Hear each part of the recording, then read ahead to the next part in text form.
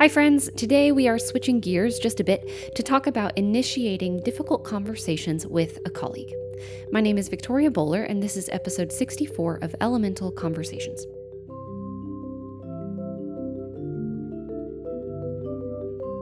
This topic comes from an email I got from a colleague about a student who is missing music class as a punishment for poor behavior in the classroom.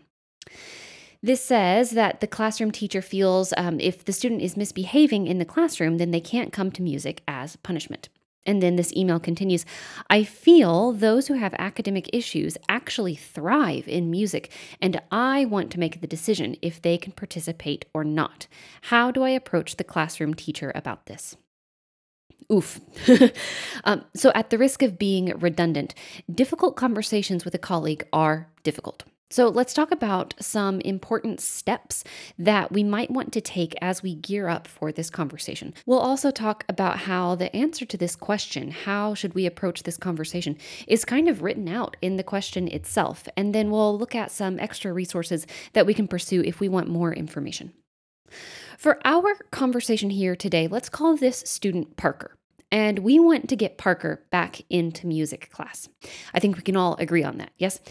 Not because Parker doesn't act out in music class the way they do in their grade level classroom. They might and they might not. That's not really the point here, though, is it? The point is that music is for everyone. Music is for students who struggle in their grade level classrooms. Music is for students who don't handle the traditional education system well. Music is for students who need extra skills to build classroom relationships.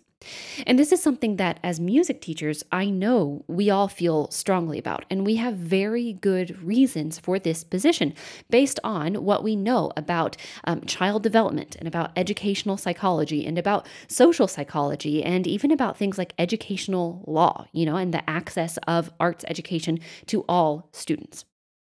I also know that we feel respected when our colleagues recognize that we are in this position to teach music to the students at this school, and we cannot teach students who are not there. We are, as music teachers, we are professional educators on equal footing with every other teacher in the school, and we are all working together for the same mission. All right. That sets us up well, actually, for something important that we're going to need as we enter this conversation. Because when we first start thinking about, okay, so how should we approach this interaction? It's very easy to think, based on all of the knowledge and all of the experience and all of the very real qualifications we have as education practitioners, that we are going to go and present our argument for our side. And then our colleague will present their argument for their side, and then the most rational argument, aka ours, will win. And when we do this, the imagery that I have is me sitting on one side of the table and you on the other side of the table, or the grade level colleague. So me on one side and them on the other side. And do you see the issue here? We're structuring the conversation so that it is me against you, so that when the student ends up in music class next week, it is a victory for me. And if the student isn't in music class next week, I am defeated. It's a loss for me. And I probably feel a little bit disrespected, and I probably feel a little bit devalued, right? So if the student is in music class, I win. If the student isn't in music class, I lose. That's how we have structured this argument. So let's move from that, because there might be a better way to approach this. Let's move from each of us facing the other on different sides of the table. And let's move so both of us are on the same side of the table. And together, let's face the actual problem that we are trying to address together. The problem is there is a student who is having a hard time in class, and neither of us want that for this student. Neither of us even want this for the classroom teacher. So the imagery that we're going to use here is both of us, both colleagues on one side of the table, trying to find a solution, trying to build a solution so that this student is supported. So this brings us to one way that we might adjust this question. How do I approach the classroom teacher? Instead, we might ask, what would it look like to link arms with the classroom teacher? Or how do the classroom teacher and I approach this problem together? Do you see the switch there? One of the things that we will need to do in order to kind of actualize this frame of mind is to think about where this classroom teacher might be coming from. And I know that kind of might be difficult for us sometimes to let go of our perspective and do what we can to imagine the other person's shoes. But let's do that just together as a thought exercise. This is the work that we are going to do before the conversation happens at all. And it doesn't need to take a long time. It's just a very quick action we can do to get ourselves on the same side as our colleague. So, what does it actually look like to approach the conversation from the same side of the table? So, let's make a quick list of all of the reasons this teacher, or a few reasons, that this teacher might have for keeping the student out of music class. Off the top of my head here, I can imagine a teacher who is really overwhelmed. And the reason I say that is because if things were working well in the classroom, then that student, Parker, would be in music class every day, right? Or at least every week, every time they come to music class, and everything would be sunshine and rainbows. So clearly, something is not working for the teacher here either. I can imagine that this student might have work that they need to make up. They might have some tasks to do as a punishment, like writing sentences, or like wiping off desks or something like that. And this teacher, I would assume, doesn't want to take away this student's lunchtime. That's a great idea. We probably don't want this student to have to stay after school to do this either. And definitely, we're not going to have this kid miss recess for this punishment. So the specials block seems like the least disruptive to everyone. This makes sense. I can disagree with it, and I do, but I see where this teacher could be coming from. And this brings us to a different important point in this kind of pre-work before the actual conversation. This idea of I can imagine where you're coming from, because one of the uncomfortable truths about colleague relationships is that while there are certainly times we feel like our colleague is stepping on our toes, we also need to acknowledge the times that we have intentionally or unintentionally stepped on other people's toes. So, for example, I can think of times that I have pulled kids out of their classes for like musical rehearsals or a music trip or a special sharing event or something like that. I've also taken up teachers' time by asking them to help me with events. And I've done things that I didn't even know were bothering my colleagues, like making too much noise during class or hogging the copy machine when I need to make a million copies of programs. The reason I want to do this type of work before the actual conversation is, again, I want to link arms with this teacher, and I want us to sit on the same side of the table with the problem on the other side of the table. And two actions that I can take to get myself in that frame of mind so that I'm ready for this conversation are, number one, to imagine where this teacher is coming from and all the reasons that I might have for doing this action. And then number two, to think about all the times that I have intentionally or unintentionally stepped on my colleagues' toes in a very similar way to how we feel our toes are being stepped on here. Okay, so with that groundwork done, now we're ready to knock on their door and say, hey, do you have a second? This is the part where we actually approach the conversation. But guess what? Before we jump into all of our list of very good reasons, very logical reasons, very sound reasons, very heartfelt reasons that Parker needs to be back in music class, there actually is another step that we need to take.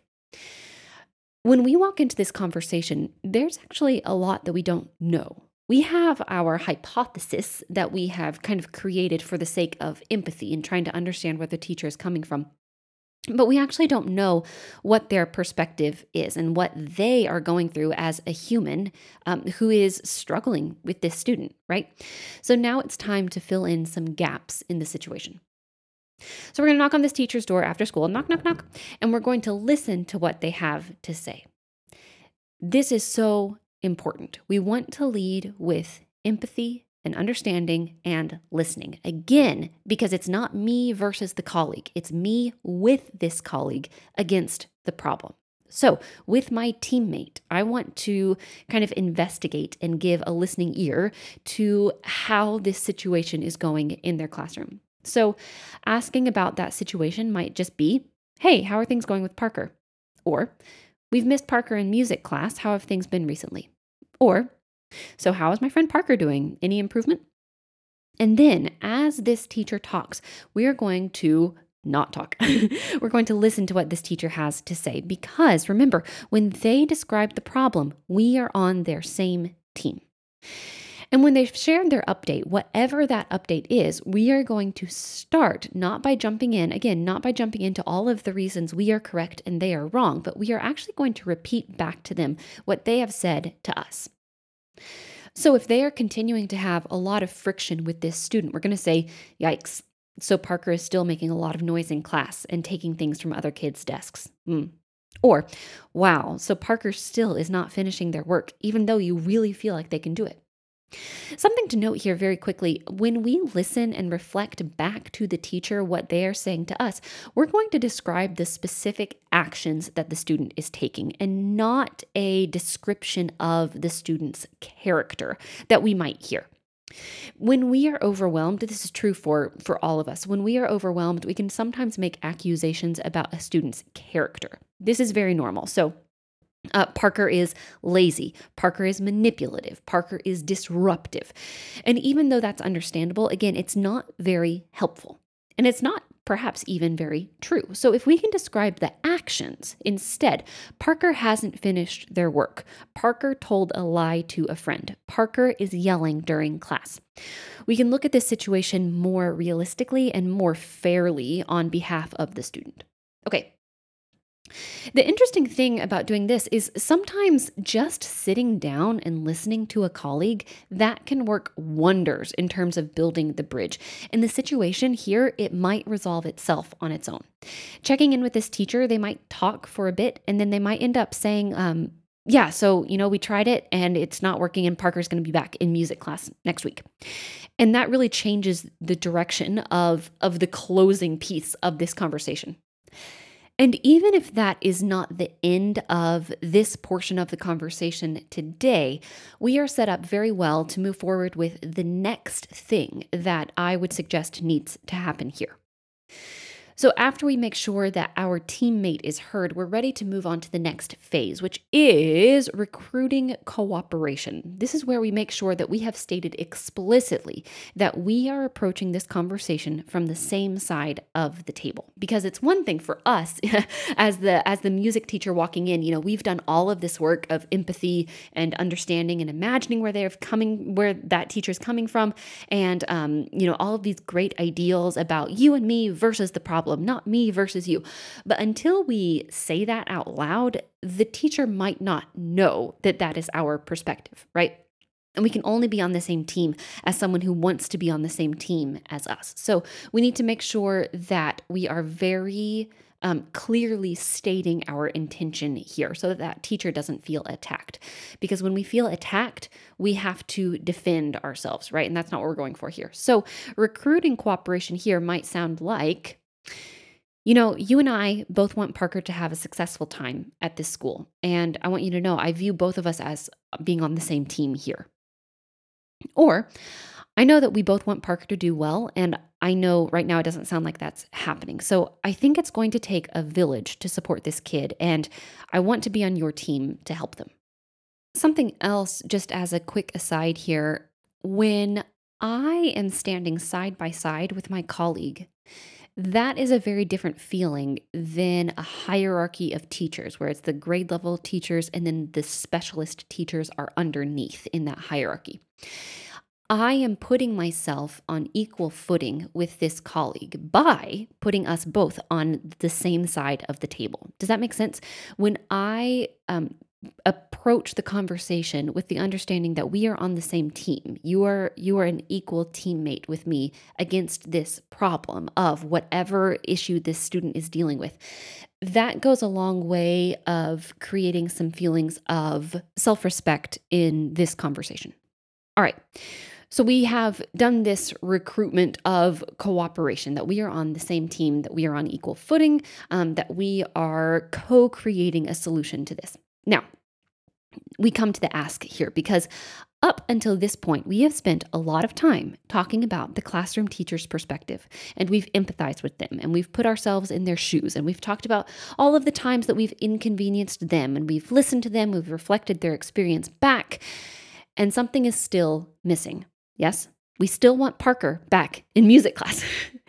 All of these steps were really important to lay the groundwork for this conversation. And at the same time, we do not want to hem and haw and dance around this issue and be passive. Being passive and not communicating directly, that is a pathway toward resentment.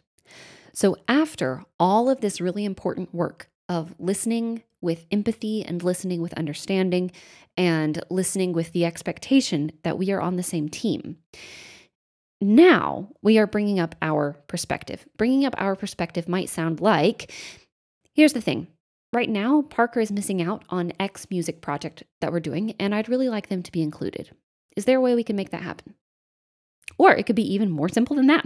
It could be, I hear you. I'd really like Parker to be in music class with us. How can we make that work? And in answer to this original question, let's zoom back up to this original email. How do I approach the classroom teacher about this?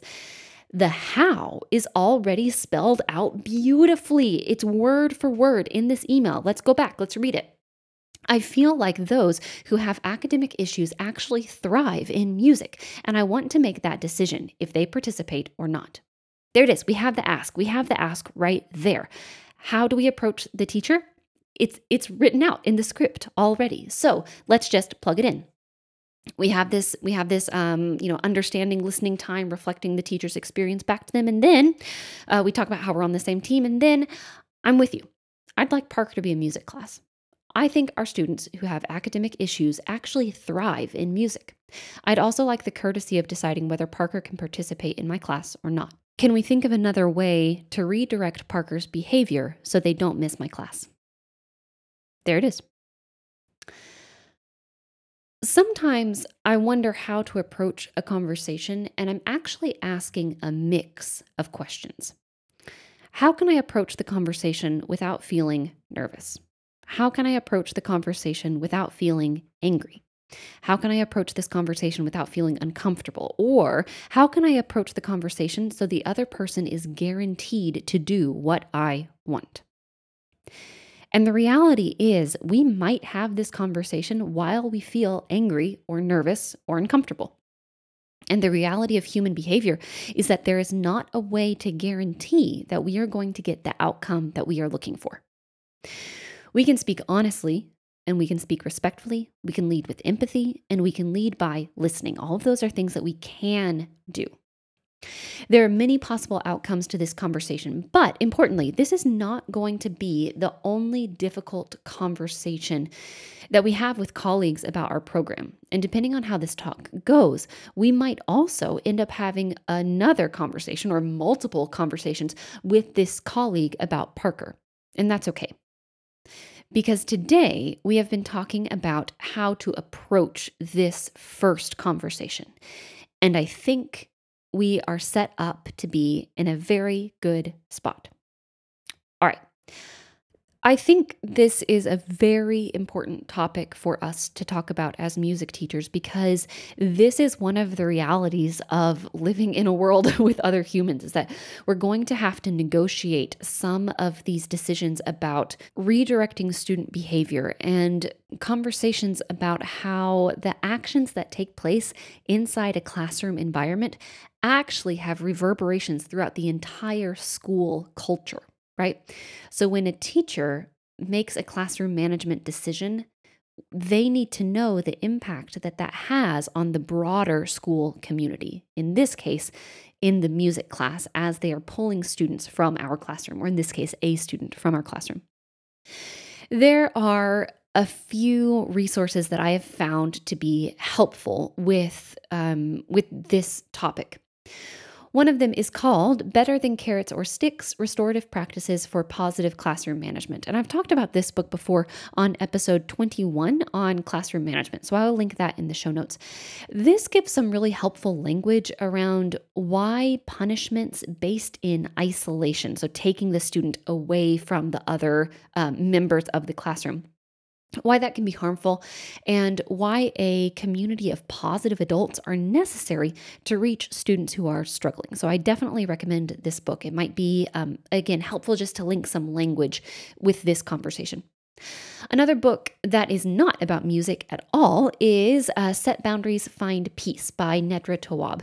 And you might be familiar with Nedra's work already. I think she's pretty well known in the field of education. And I know she definitely has a large following on Instagram and things like that. And because this is not a topic around music pedagogy, I definitely have leaned on things that I've learned from people like Nedra.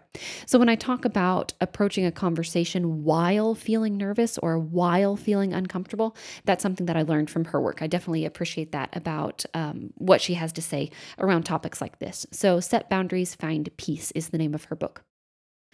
I also have leaned on the work of Dr. Becky Kennedy. When I talk about approaching this conversation from two people being on the same team, that is something that stuck out to me from a podcast episode by Dr. Becky. This is not an episode about colleagues talking to each other, but it is an approach that I have found to be very helpful. So I will link that podcast episode as well. And then episode 58 of this podcast was called Asking for Help, Talking to Parents, and Having Difficult Conversations. And that was a conversation I had with my friend Jessica Grant, who is very diplomatic and very level-headed about these types of things. So, how do we approach difficult conversations with a colleague? We can remember that we are on the same team, and we are both looking for ways to reach a student who is having a hard time in class. For our part, before the conversation even starts, we can lead with empathy and imagination. And then when the conversation starts, we can kick it off actually by listening. And then when it's our time to talk, we can communicate directly and without apologizing, without being passive, without dancing around the issue, while still being respectful and centering the problem as the problem, not the teacher as the problem or the student as the problem. Jessica Grant, when we had that conversation in episode 58, she said, hard things are hard. And I think that's a great phrase. But hopefully this gets us started on the very first steps that we might take to approach this conversation.